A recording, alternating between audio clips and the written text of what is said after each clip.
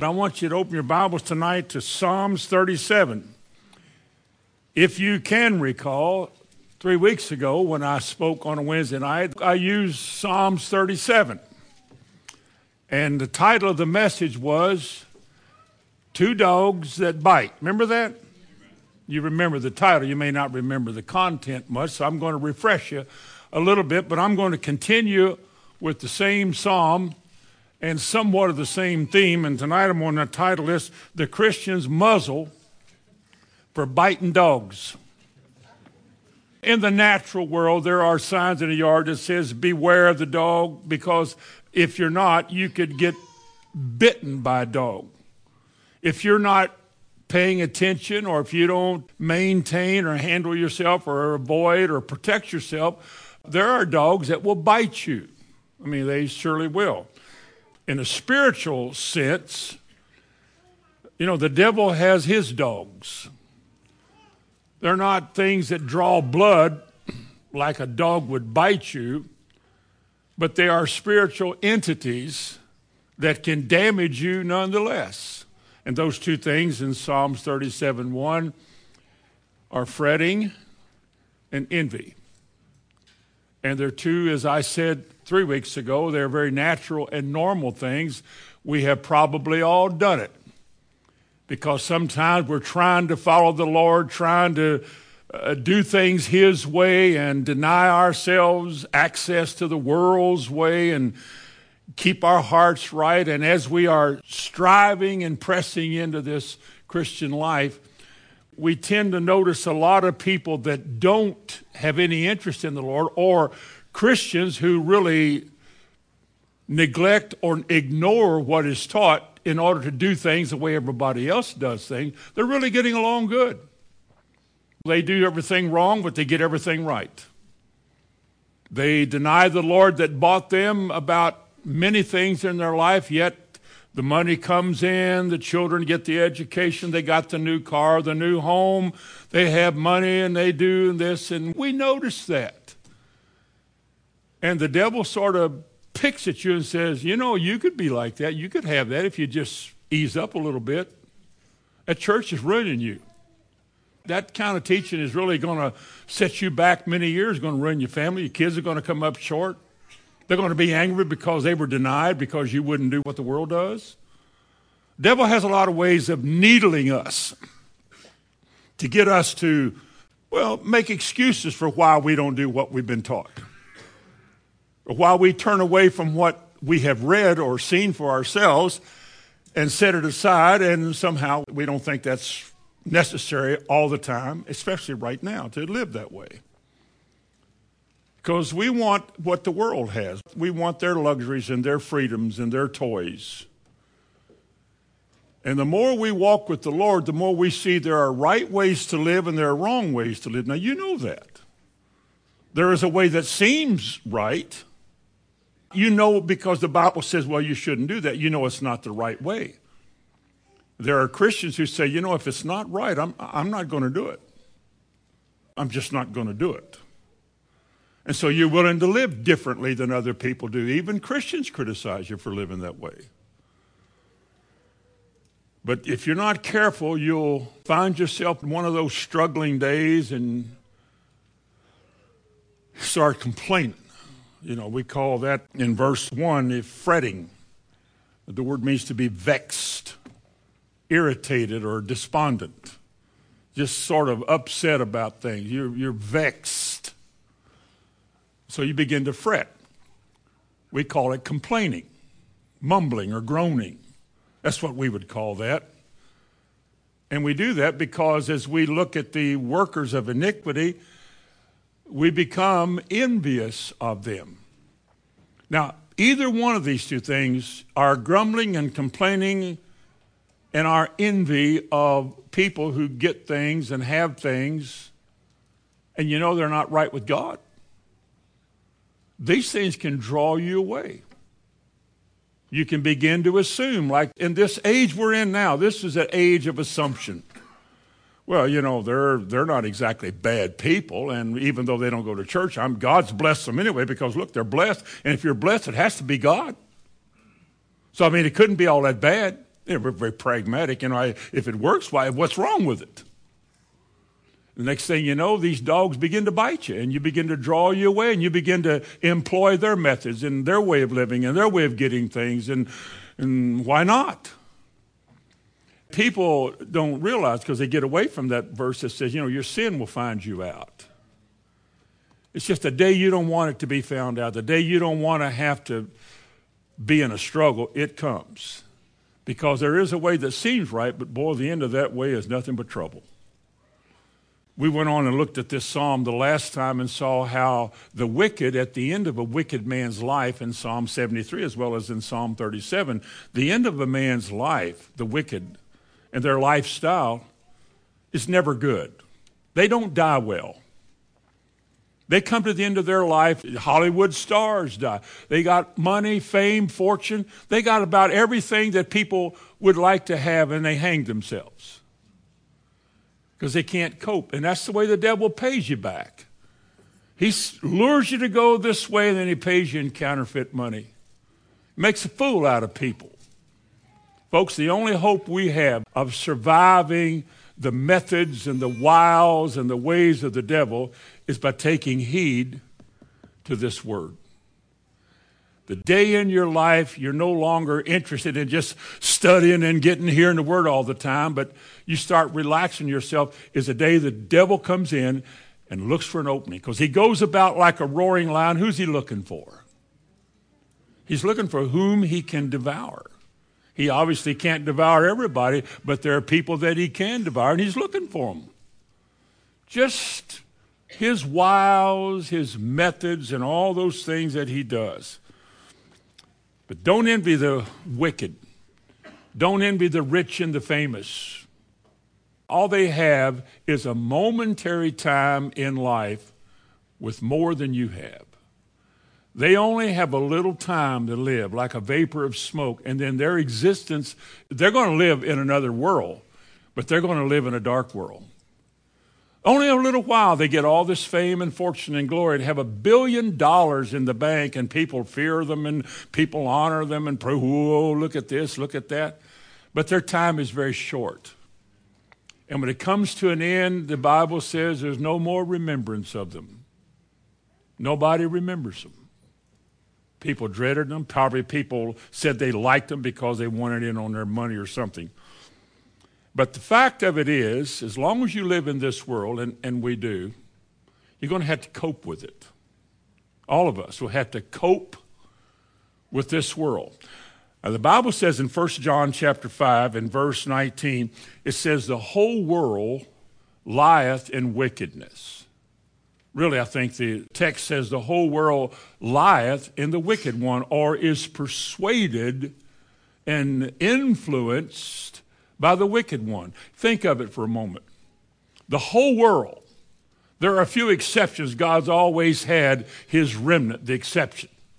But the whole world, the systems of this world, everything the world admires because that's all they'll ever know. Everything lies in wickedness. Because the ruler over that, remember Jesus spoke about the prince of the power of the air, or the God of this world in John chapter 12. He's the one that is in control. And he's the one that has corrupted all the facets of society. He's the one that's behind all the death and the stealing and the lying and the terrorists in the world and all the hateful, savage things that are done to man. He's behind all of it. He's the culprit. He's the one that inspires it. He's the one that does it. Ephesians 2 says he is the prince of the power of the air, the power or the authority that's over cities and over people's lives and over families. The spirit that rules in wicked people is the devil. And we were all once like that. Weren't we like that once? We were once in darkness. Hopefully we can say, those of us that are older especially, we know what's out there. We know what it's like.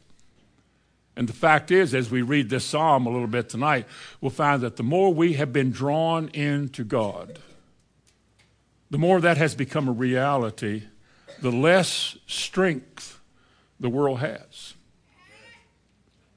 The more easily you can walk away from temptations that used to control you, because now you can see through it.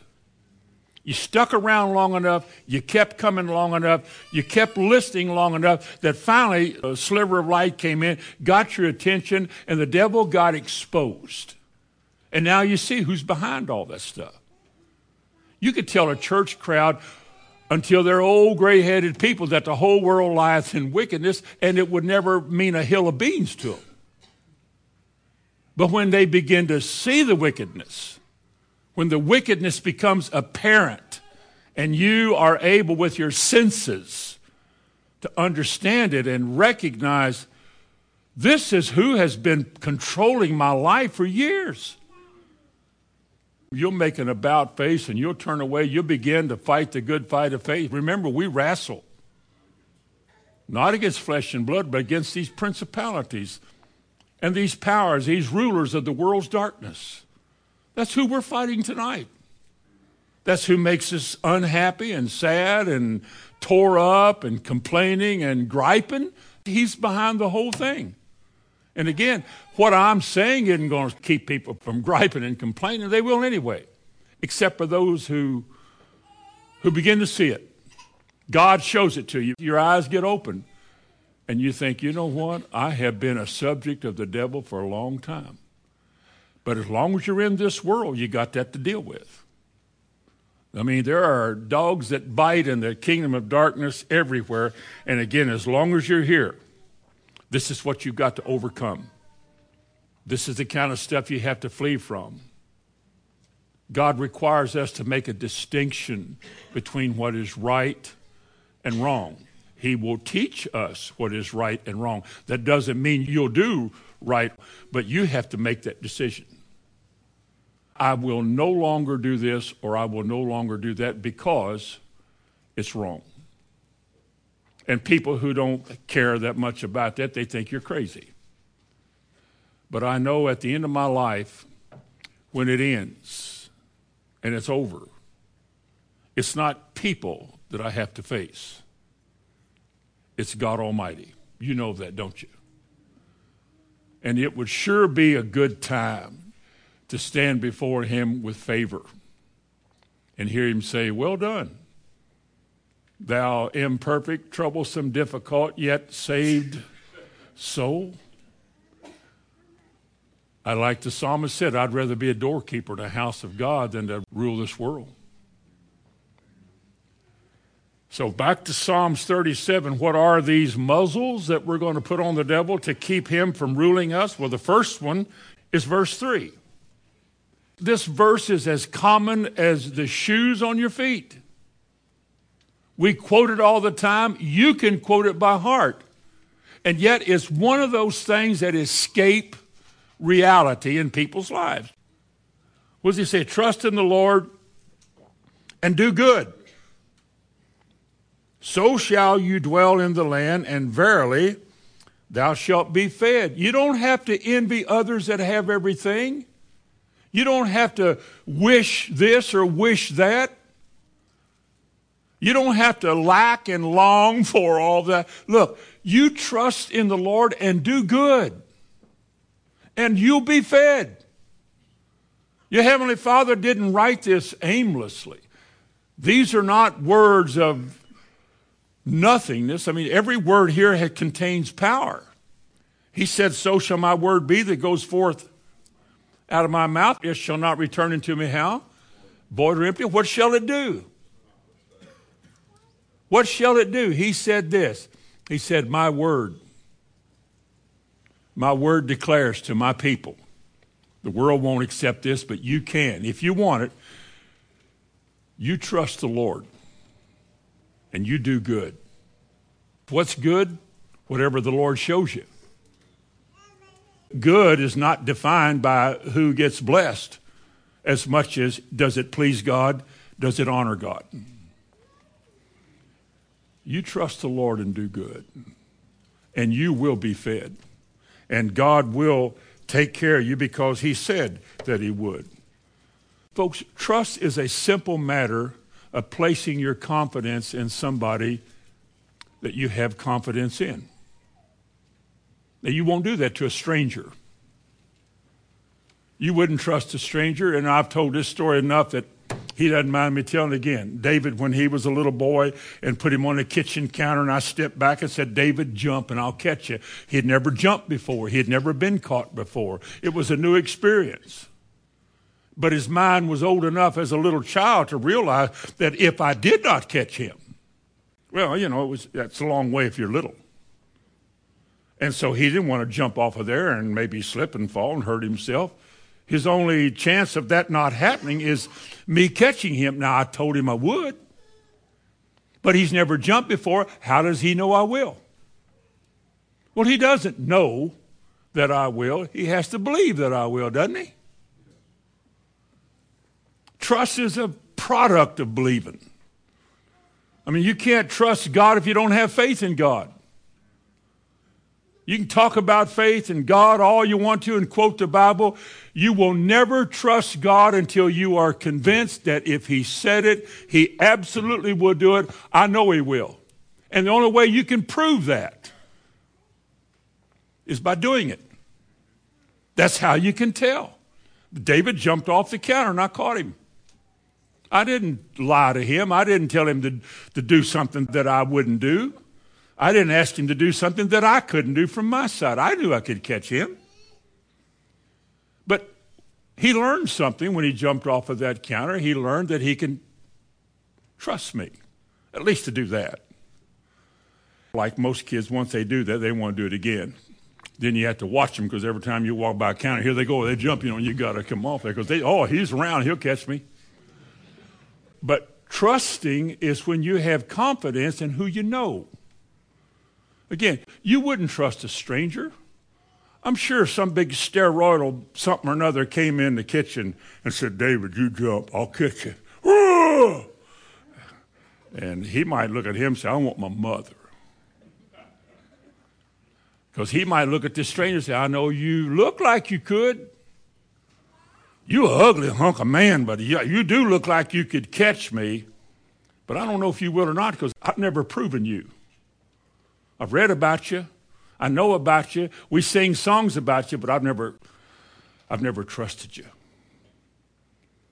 That's the way it is, folks, with a lot of people in the church. There's a kind of comfort zone that we have in singing nice songs around nice people in a comfortable setting like a church room. We enjoy that. I do, and so do you. We like to sing, oh, how sweet to trust in Jesus, just to take him at his... That's what trust is, take him at his word. But I think a lot of people ought to sing that carefully because none of us in this room know that God will feed us and take care of us, supply all of our needs until we're willing to get out there where he is. But that's the difference between us fretting and being anxious about what the world has and letting God bring us what he's promised us. In that verse again, he says, if you will trust in the Lord and you will do good, you will eat the good of the land. I like that. Or you will be fed and so forth. And I'll say it again so we can move on. Your faith and my faith, our faith in this room, people in this room, what you believe is manifested in whom you're trusting. If you say you're trusting God, there is only one way for anybody to know, and that's by what you do.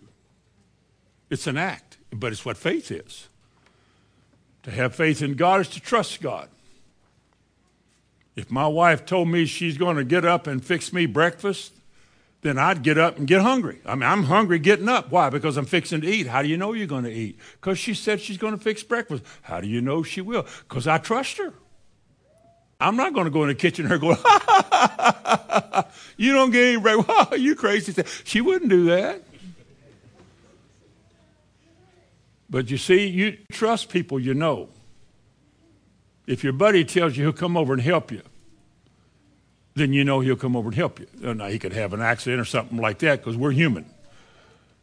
But to trust in God as I said, is to take him at his word. He cannot mislead us. He cannot fail us. He cannot lie to us.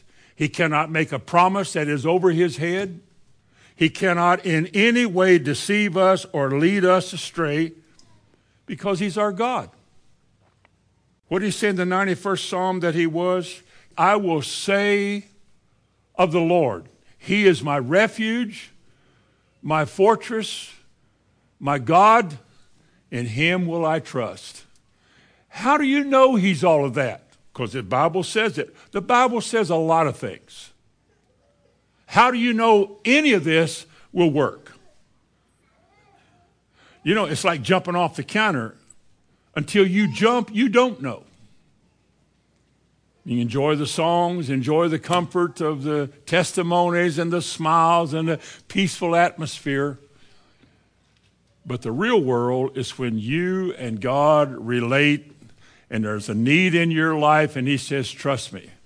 Or you're looking around, oh, Lord, this doesn't seem to be fair. Look at all these people, they don't give and they don't go to church and and the Lord says, tell you what, you trust me. You rely on me. Count on me. Depend on me. You'll be fed.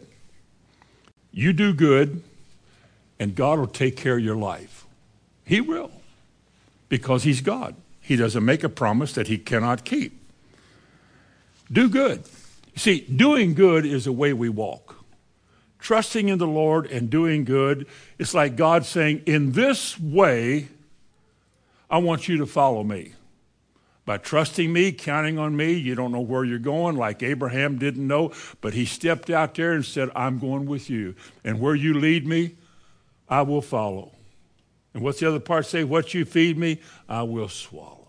Amen. Now, what's the second thing? Go back to Psalm 37 in verse 4. He said, delight yourself in the Lord. And he will give you what? Do you believe that? How about a Wednesday night crowd at Shelbyville Christian Assembly, Shelbyville, Kentucky? Do you believe that if you delight yourself in the Lord, that he will indeed give you the desire of your heart? Or is it just a song that we sing? Is it like trust? Do we hear it so much? Yeah. But deep inside, we really don't expect that. Deep inside, I'm not really sure that'll happen. Even if he said it a number of times. Delight yourself in the Lord. The word delight, the Hebrew word, is sort of being soft and effeminate. But it goes on, and the conclusion that you'll reach with the word delight is finding pleasure in. Find your pleasure in God. There's other things that you can do. You may have hobbies and you may enjoy fooling with that stuff, but so relate to God that you find your most pleasure, the most rewarding internal pleasure in him, that you find something very comfortable and very secure in him, something valuable to you. Delight yourself in the Lord. Don't just say, well, I'm going to come in here and pray. No. Don't come in there dreading to pray or dreading to go to church or dreading to sing or dreading to have to sit through another, how long to preach? An hour and 8 minutes? Don't dread that. There's nothing about delight in any of that. That's not delight. And as I heard today, people that are not going to church anymore because they sat home and listened to sermon, they're not delighting in that either. That costs you nothing. I believe that things that cost you time or energy or something are things you're going to put yourself into a little bit more. You'll delight in it. We have to make preparation to come to church, don't we? Well, some people don't look like they do, but we do. Because we put something into it. Now, if I'm dreading all of this, I might find an excuse, a reason to stay home or do something else. But when I begin to see, again, this relationship you have with God and the entrance of the Word through the years and the effect and the accumulation of the effect, you begin to see things more the way you should see it. For example, what's the difference between a sense-ruled man or a carnal man or a fleshly person and a spiritual person? What's the difference between somebody who is carnal or maybe, what's that word in Psalm 1 that we use, fretting and anxious? What's the difference between somebody who is ruled by his senses and somebody who is ruled by the Spirit? Is there a difference? A sense-ruled man is hardly ever satisfied very long with anything, whether it's an affair they're having, a car they bought, a trip they made, or a plan they've got laid. They're not happy very long with anything. Rich people are like this. They know they can have what they want. They plan to go, have, do, buy, and accumulate, and they get all their toys, and they're never happy. Because God has made man in such a way that the world and all the accumulation of it cannot make you happy. You think you're happy, but you're not happy long. You get disappointed just as much as a broke or a poor man does. You complain just as loudly as professional athletes do. You just whine and cry. I mean, the wealthy people do this. They are no different, and they've got everything. But a spiritual man is a man who is ruled by his consent by the Holy Spirit. Maybe not 24 hours of every day, but there is enough evidence of it that here is a man who has been gaining and learning and bits of information from the Holy Spirit about God are coming into his life. His eyes are being opened by the Spirit. He's getting revelation of things from God. He begins to see things he's never seen before. Been in church all his life. But things begin to come into focus. He begins to see things. Now that verse that says that he shall give him the desires of his heart. Carnal people say, well, you thinking you just want everything. Wait a minute. What I'm realizing is that the more mature and spiritual a man becomes, the less of all that junk he wants. Contentment is a far greater virtue to have than greed. To be able to enjoy what you've got. I think he said in this psalm, verse 16, a little that a righteous man has is what? Better than the riches of many wicked. It does what it's supposed to do. You don't need more than what you've got. God gives you all you need. You may not have all there is, but what you've got is plenty. I mean, having bread and raiment therewith, what should we be? Content. Well, I only have 2 changes of clothes. Do you have enough? Yeah. Are they clean? Yes. Do they fit? Yes. Put your hands up in the air and say, praise the Lord. But I want 10 changes of clothes. You going to wear them all at once? Huh? What are you going to do with them? Advertise? Put on a show? Fashion mart? What are you going to do with them? You think that by 10 changes of clothes, you're a better person? You think that the new car makes you a more sophisticated human? You think you got more class now if you've got a little money in your pocket? You think you're more than you used to be? You complain as loudly as you ever have. You will be as stingy and as tight as you ever were. And no woman, no alcohol, no drugs, no new thing, nothing satisfies you very long. All those things leave the wicked in despair.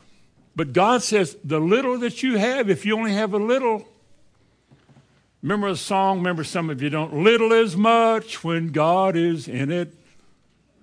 That's an old gospel song, gospel singing. But you take a man who is beginning to relate to God. He's no longer living for money. He no longer lets money control him. He knows what he needs. He knows that God will supply these. How does he know that? Because he said he would. And how does he know if he said he would that he will? Because he decided to trust him. And God supplies his needs. He doesn't give him way too much, but he doesn't have to, because having enough is sufficient. He's not carnal anymore. He's losing his greed. And the world says, well, you don't have much. He said, I have plenty. It doesn't take more. It does not take more than what I've got for me to be content. My house has a air conditioner in it. It'll heat itself in the wintertime. I've got a clean bed to sleep in. I don't know what else I could want. Give me 3 of those and I'm no better off. Give me 5 brand new cars and I am no better off. You might be with 4 of them, but I am no better off. Because I found, you know what's the most important thing to a Christian? I know this may be sermonizing or just, well, that's what you say in a sermon. But you know what the truth is?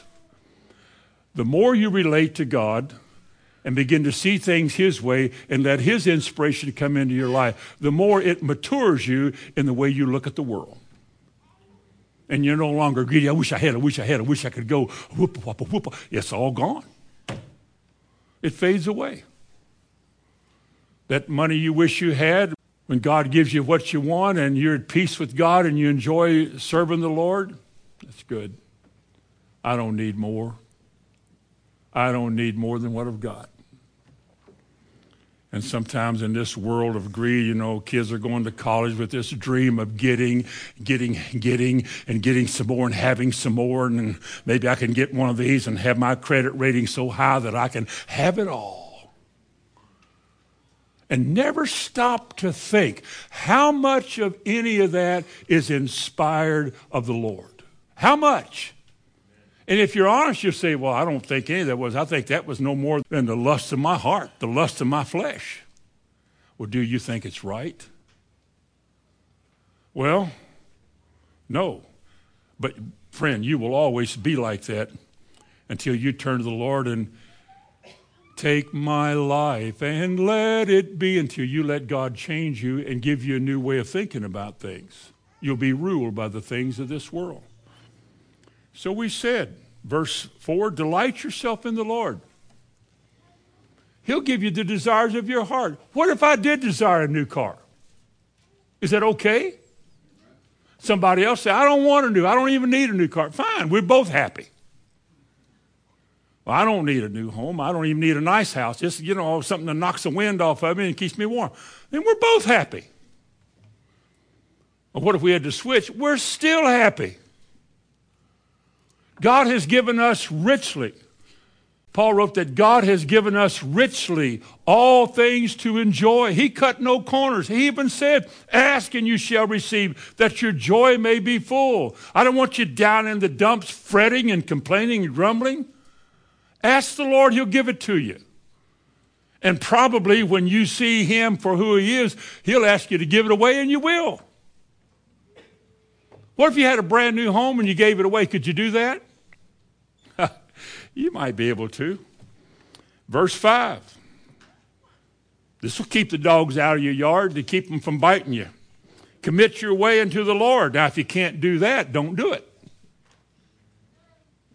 Commit your way unto the Lord. You're going somewhere, aren't you?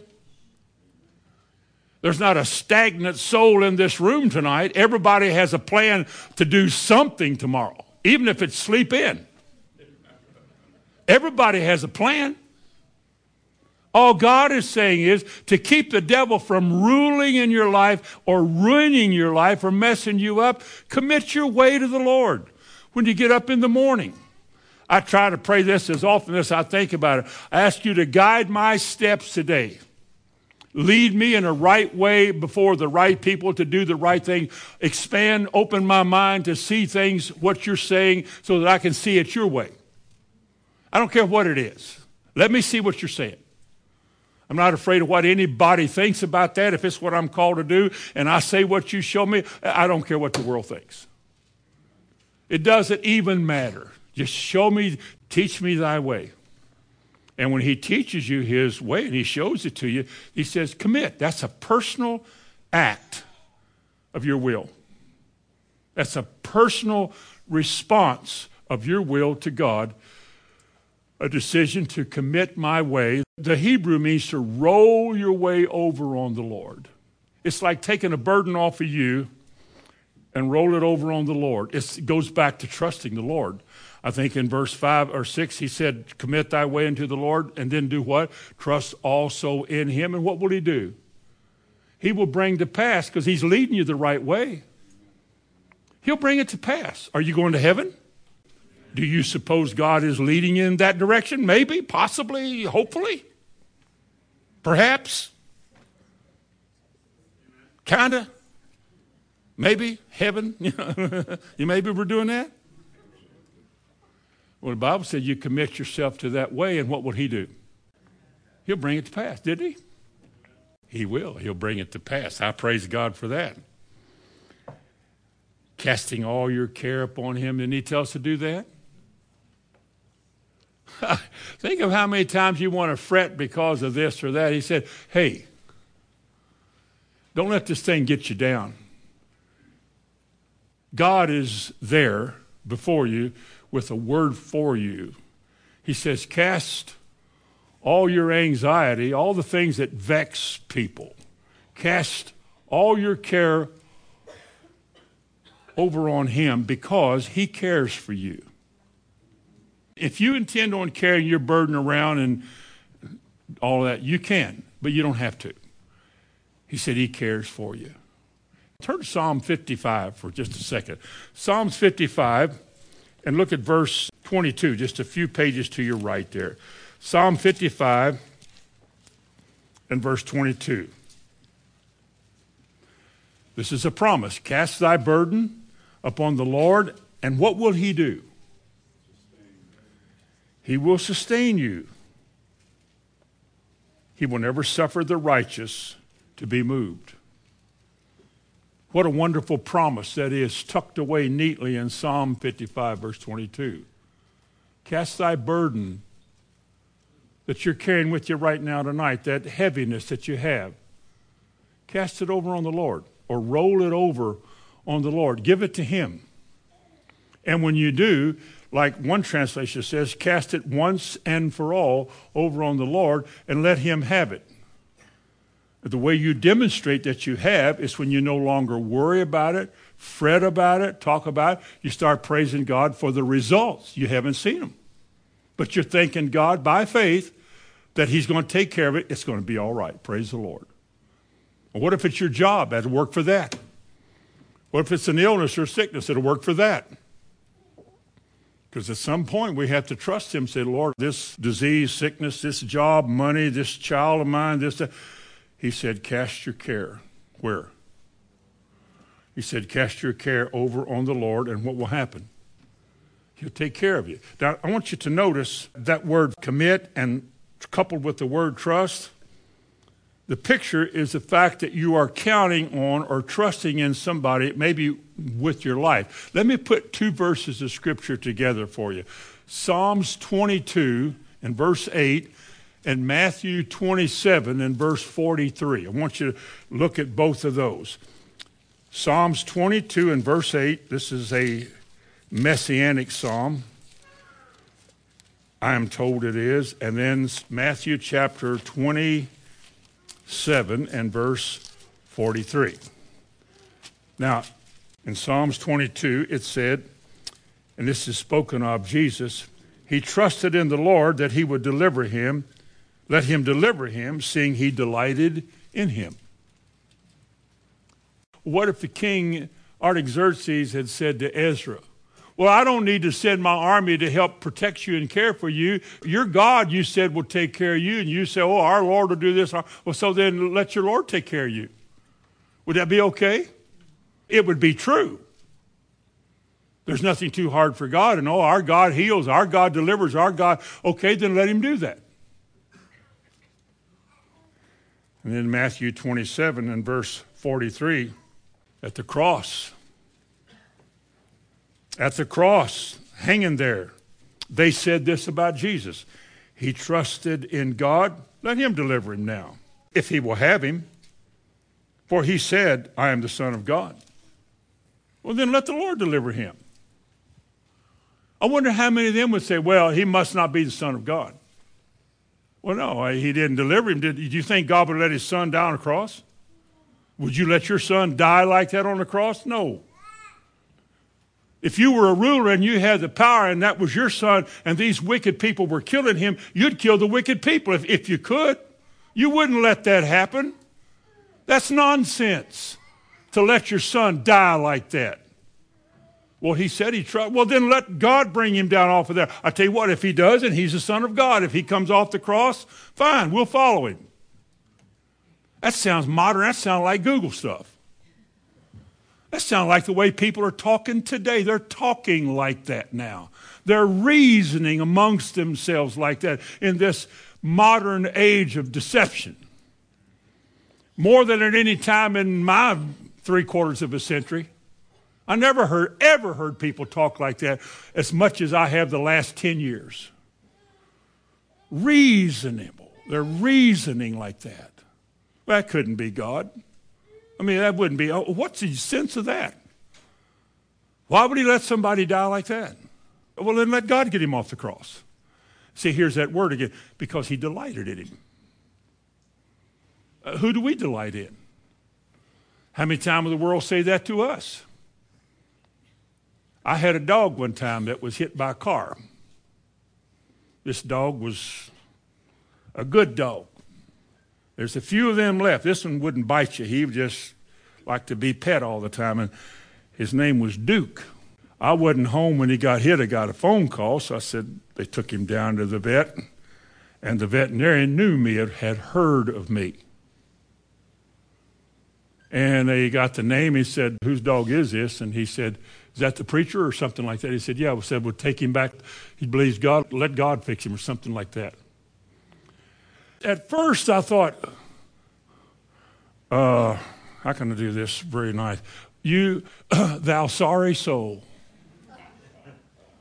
My first impression was, boy, I've never met you. And then I got to thinking, wait a minute, isn't that a good testimony? Well, he believes in God, all this faith stuff. Well, then let his God heal that dog. Old Duke made it. He came back. He came roaring back for a while. I wonder if they'll ever say that about us. Well, you said God will take care of you. What if the hospital turns you away? What if a doctor's office, you came in there and said, you go to Shelbyville Christian Assembly? Yeah. Well, we're not going to treat you. Your God will take care of you. Would that be a compliment or a put down? What if you went into the drugstore with your scribble and you hand it to the man and he said, what church you go to? Shelbyville Christian Assembly? No, I'm not selling you anything. Would that be a compliment to you? Well, I'll let you go in just a minute. You can think about it when you get outside. What if people begin to identify you and know that you're supposed to believe certain things and they therefore kind of mock you and ridicule you by saying, well, let your God take care of you. Well, let your God. I think there's something in me that say, fine, we'll do that. Because he's bigger than you are. He's bigger than everything. And he will take care of me. And you'll see in the end that he did it well. Amen. Because he is God. Look, verse 7. He said, rest in the Lord and wait patiently for him. Is that what he said? Go back to Psalm 37. He said, rest in the Lord and wait patiently for him. I like that. Because resting is something that means, the Hebrew word means to be still, to be quiet. Take time in all your reflections and your meditations and your spiritual pondering. Take time sometimes just to be still, to relax, be still. You've been going at this day as wide open, and you've been doing this, and you've been doing that. Close your mouth for a moment. Quit complaining. Quit yakking. Quit talking fear. Quit talking concern. I don't know what I'm going to do about it. Everybody knows that. Just be still. Instead of talking, I want you to listen. Isn't there a verse of Scripture that says, be still and know that I am God? Is it possible that in the stillness of your time, God can speak to you and you listen? Sometimes he said, rest in the Lord. Just be still. Just be quiet. Whether you're laying in your bed or sitting in a room or an office, maybe in your car, a quiet place, wherever it is that you like to sit, just wait for him. Just wait. Be patient. Quit being anxious. This is God's remedy for fretting and being anxious. This is part of it. Shh. Quit looking around at all the stuff you see and wishing and hoping. Shh. Be still. Just relax and let God have his way. What did he say in verse 8? Cease from anger and forsake wrath. Fret not thyself in any wise to do evil. Cease from anger and forsake wrath, and fret not thyself in any wise to do evil, to make a wrong decision. Come on, you've been hearing the word for years. Most all of you all's life, you've been here. You've heard a lot. I don't know what you believe. Any of us. I know what I believe. But sometimes things are going to ball up on you. The world's going to wad up on you, and you don't know what to do. And there's times you need to realize, look, God's in control of a wad. God's in control of this wickedness in this world. The devil's called the prince of the power of the air, but God is supreme over all the earth, over all that is. He has a whole thing. The earth is the Lord's and what? The fullness thereof. He's in control. He's leaving us in a wicked world surrounded with wicked people. I forget how many times the word wicked is used in Psalm 37, describing evil people. Many times a reference is made to the wicked, and we're told, don't concern yourself with those people. Don't aspire to be like them. Don't even wish you could have what they have, because what they've got has corrupted them. Be content with what you got. Enjoy the Lord. Take time to listen to what God is saying. This is the beginning of a time in our lives. We're coming to the end. This is a beginning in which light is going to begin to shine. He's going to give you hope and peace about your tomorrows. You don't have to be afraid anymore. You don't have to sit out and cry and bawl. I don't know what to do. You do know what to do. We started with that tonight. Trust in the Lord and do good. You know to do that. He said, trust in the Lord, delight yourself in the Lord, commit your way into the Lord, rest in the Lord. This is his remedy for the things that are destroying people's lives. These simple things. Now, as a preacher, as a pastor, it is so easy to mention these things and to teach on them. But it's frustrating when you don't see it working. It's frustrating when people, after so many years, still haven't made contact with this. It's just kind of like ink on paper, not on your heart. That we still get ourselves in a wad. We still make bad decisions. We still do the wrong and dumb things and say, oh, I can't believe I did. You shouldn't do that after 30 years. 20 years, 10 years later, you shouldn't be making decisions like that, should you? Who do you think's behind the inspiration to make bad decisions? Wouldn't you think the devil is? I mean, how many times have we been taught that? And yet, a phone call, and I think, how do you do that? How do you get yourself $20,000 in debt to a credit card? How do you do that? How do you sit in a place where that's taught how to come out of that, how to avoid that, and sit right there, listen to it, and do it anyway? How do you do it? There's something wrong in a man's connection with God. He's got it mentally down pat. He's got his understanding about where it is and what it says, but when it operates in his heart, it just seems like it's not time for that, or I can't handle that, or I'm not ready for all of that. And so the dogs keep biting. We keep fretting. At some point, we fret to somebody. I tell you, I don't know what I'm going to do. Everything. Just yakety, yakety, yak. When's the last time you talked to somebody you knew was kind of going through a hard time and all they did was smile? Praise the Lord. I just, not very long ago, was thinking of somebody. I won't go all of this, somebody try to figure out who it is. You know they're going through some things. You know they're not doing that well. You know they are. Difficulty. They call you on the phone because they have a need, and I told them, you have a need? Call me. I'm willing to help you. And on the phone, they talk about how good God is, how able he is. They edify me. It just happens sometime to have a need. Well, we often meet each other's needs, don't we? Or a person who's in another difficult situation, you couldn't even possibly approach this person without them smiling at you or talking about the Lord. Now, what's the difference between those people and people that are well and able, who are just down in the dumps, fretting, talking to their friends, well, I wish I had that. I don't know what went wrong with me. What's wrong? How many of you know there is something wrong? I want to go one more verse. I want you to go with me to verse 6. Verse 6. These things that I've just mentioned are God's right ways for us. By right ways, I'm talking about the word righteous and righteousness.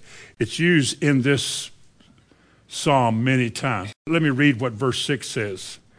He says, and he shall bring forth, that is, you trust, you delight, you commit, and you rest, and he shall bring forth thy righteousness as the light and thy judgment or justice as the noonday.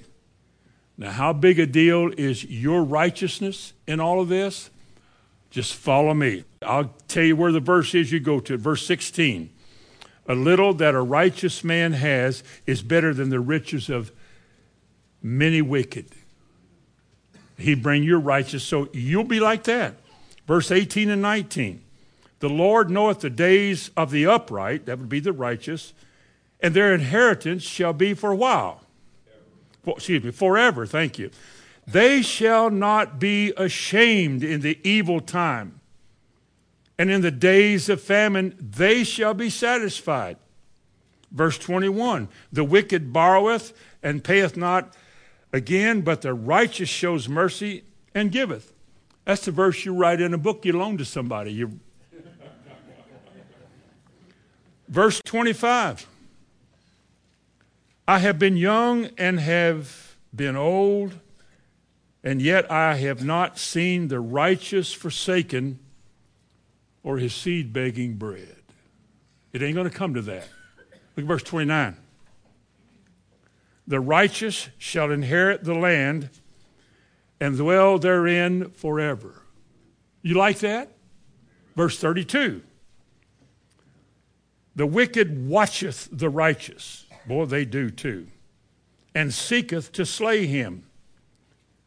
Here's what verse 33 says. The Lord will not leave him in his hand, nor condemn him when he is judged. Verse 37. Mark the perfect man, and behold the upright, for the end of that man is peace. 39. But the salvation of the righteous is because he tried hard. The salvation of the righteous is because he sat under Brother Hamilton. The salvation of the righteous is because he was gifted. Well, I'm missing something. Let me read that verse. Oh, for the salvation of the righteous is of the Lord. Let me ask y'all something. This is one of my favorite themes. If I wind up saved, I mean, heaven's there and I made it and well done, come in. How did I get there? Did I get there because I'm clever? I had a role to play for sure. You know how I got there? The Lord brought me there. The Lord did it because he said salvation is of the Lord, the salvation of the righteous of the Lord. And in time of trouble, what is he to us? He's our strength. I assume that means we won't fall apart when the going gets tough.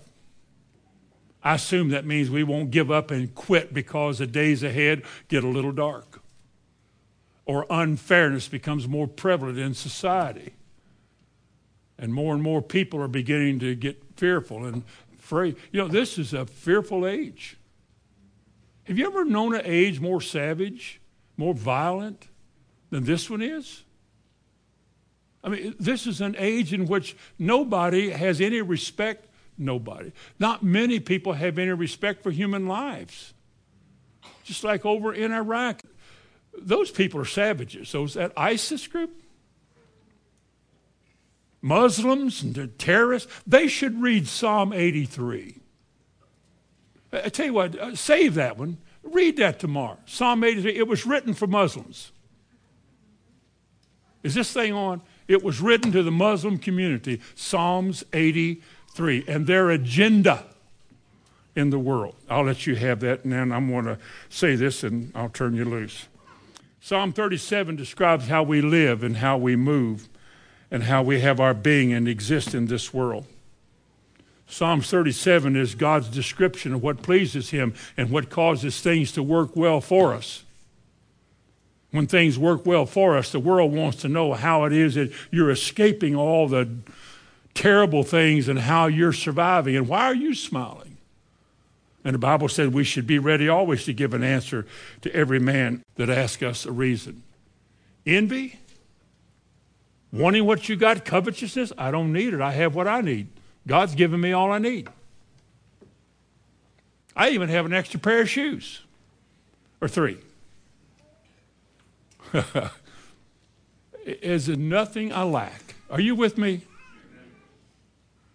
I tell my kids sometimes, like when a birthday or something comes up, I said, do not buy me anything. Don't have some kind of a Brother Hamilton and buy him anything. Because he'd have 2 of them.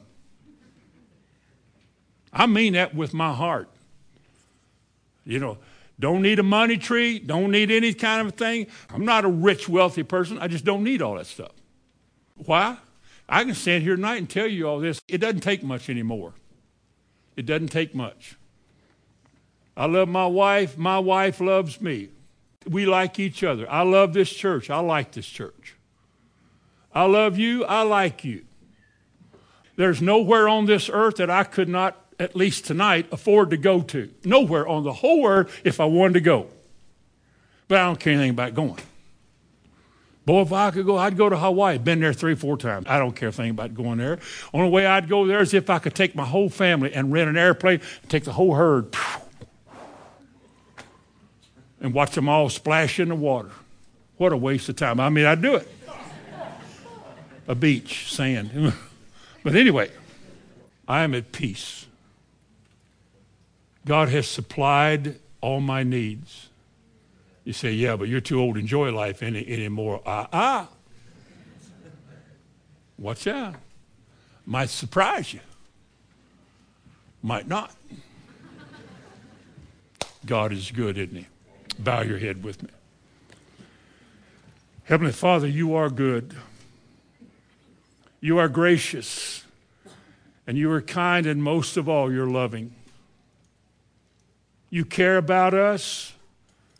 Your compassions for us, they fail not. We are more blessed. We may not know it. Your people may not even realize it, Lord, but we are more blessed than anybody on the face of this earth. We have more to look forward to. We have more that we can tap into, more that is accessible to us than anybody. Lord, teach us how to enjoy you first, to enjoy your benefits, and to rejoice in the days to come when your church becomes mature without spot, wrinkle, or any such thing. And as a unit, we will be able to love you much the way you have loved us. I ask you to bless these people that are here tonight, the ones that should be here. I ask you to bless them all. Give us a mental game, Lord, that's hungry for the word. Give us a will to seek you out.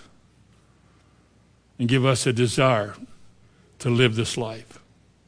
I ask it in Jesus' name. Amen.